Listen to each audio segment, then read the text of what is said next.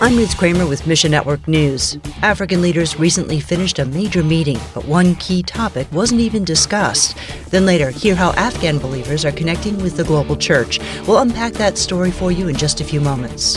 First, the United States Africa Leaders Summit closes in Washington, D.C., with the U.S. promising to commit $55 billion to Africa over the next 3 years. Religious freedom was not on the agenda, but Todd Nettleton with the Voice of the Martyrs USA says it should have been. Stopping the terrorism and persecution does have economic benefits, but it seems like that often is overlooked. One of the challenges for Christians in Africa is the rise of radical Islam. There are connections between that and economic activity because obviously if you're running for your life, you're not planting crops, you're not looking for oil. Persecution in Central Africa rose so much this year that VOM is tracking 2 new countries. Mozambique is on that new map. The Democratic Republic of the Congo, Islamist rebel groups in DRC are specifically kidnapping and attacking Christians. Now that you know, what will you do? The first thing we do is pray. God can work in Africa when we pray in America.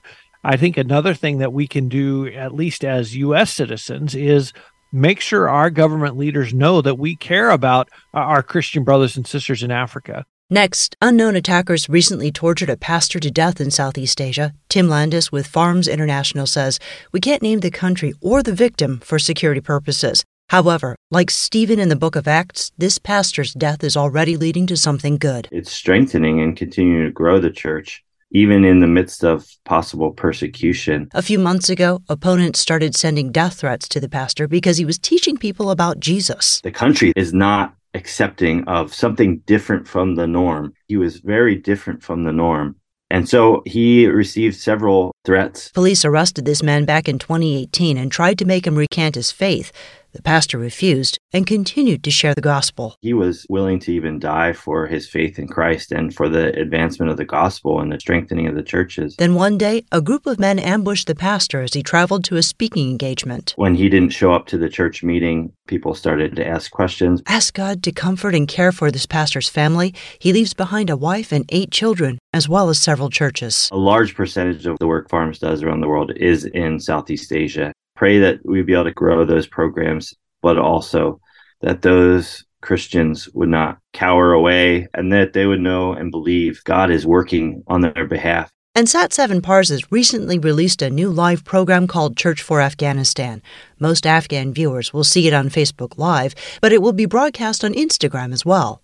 The show is hosted by an Afghan pastor living in Germany. Joe Willie with Sat7 USA says, each week we'll be joined by different Afghan guests. So they discuss current situations in Afghanistan, but looking through a biblical lens. One of the true needs with people, with isolated believers in the Middle East and North Africa, is that they don't have a church community. So a program like this really helps connect them. In Afghanistan, like in the U.S., many people have access to the internet through computers or cell phones. Facebook is very popular and is not blocked or restricted like it is in neighboring Iran.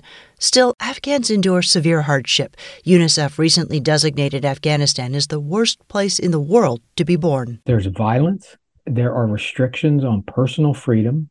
The Taliban really places heavy restrictions on women. And truthfully, new Christians are often abandoned by their families, and they can also be in physical danger. It is a difficult place to express your Christian faith. Pray this program would support the body of Christ in Afghanistan. Mission Network News is a service of One Way Ministries.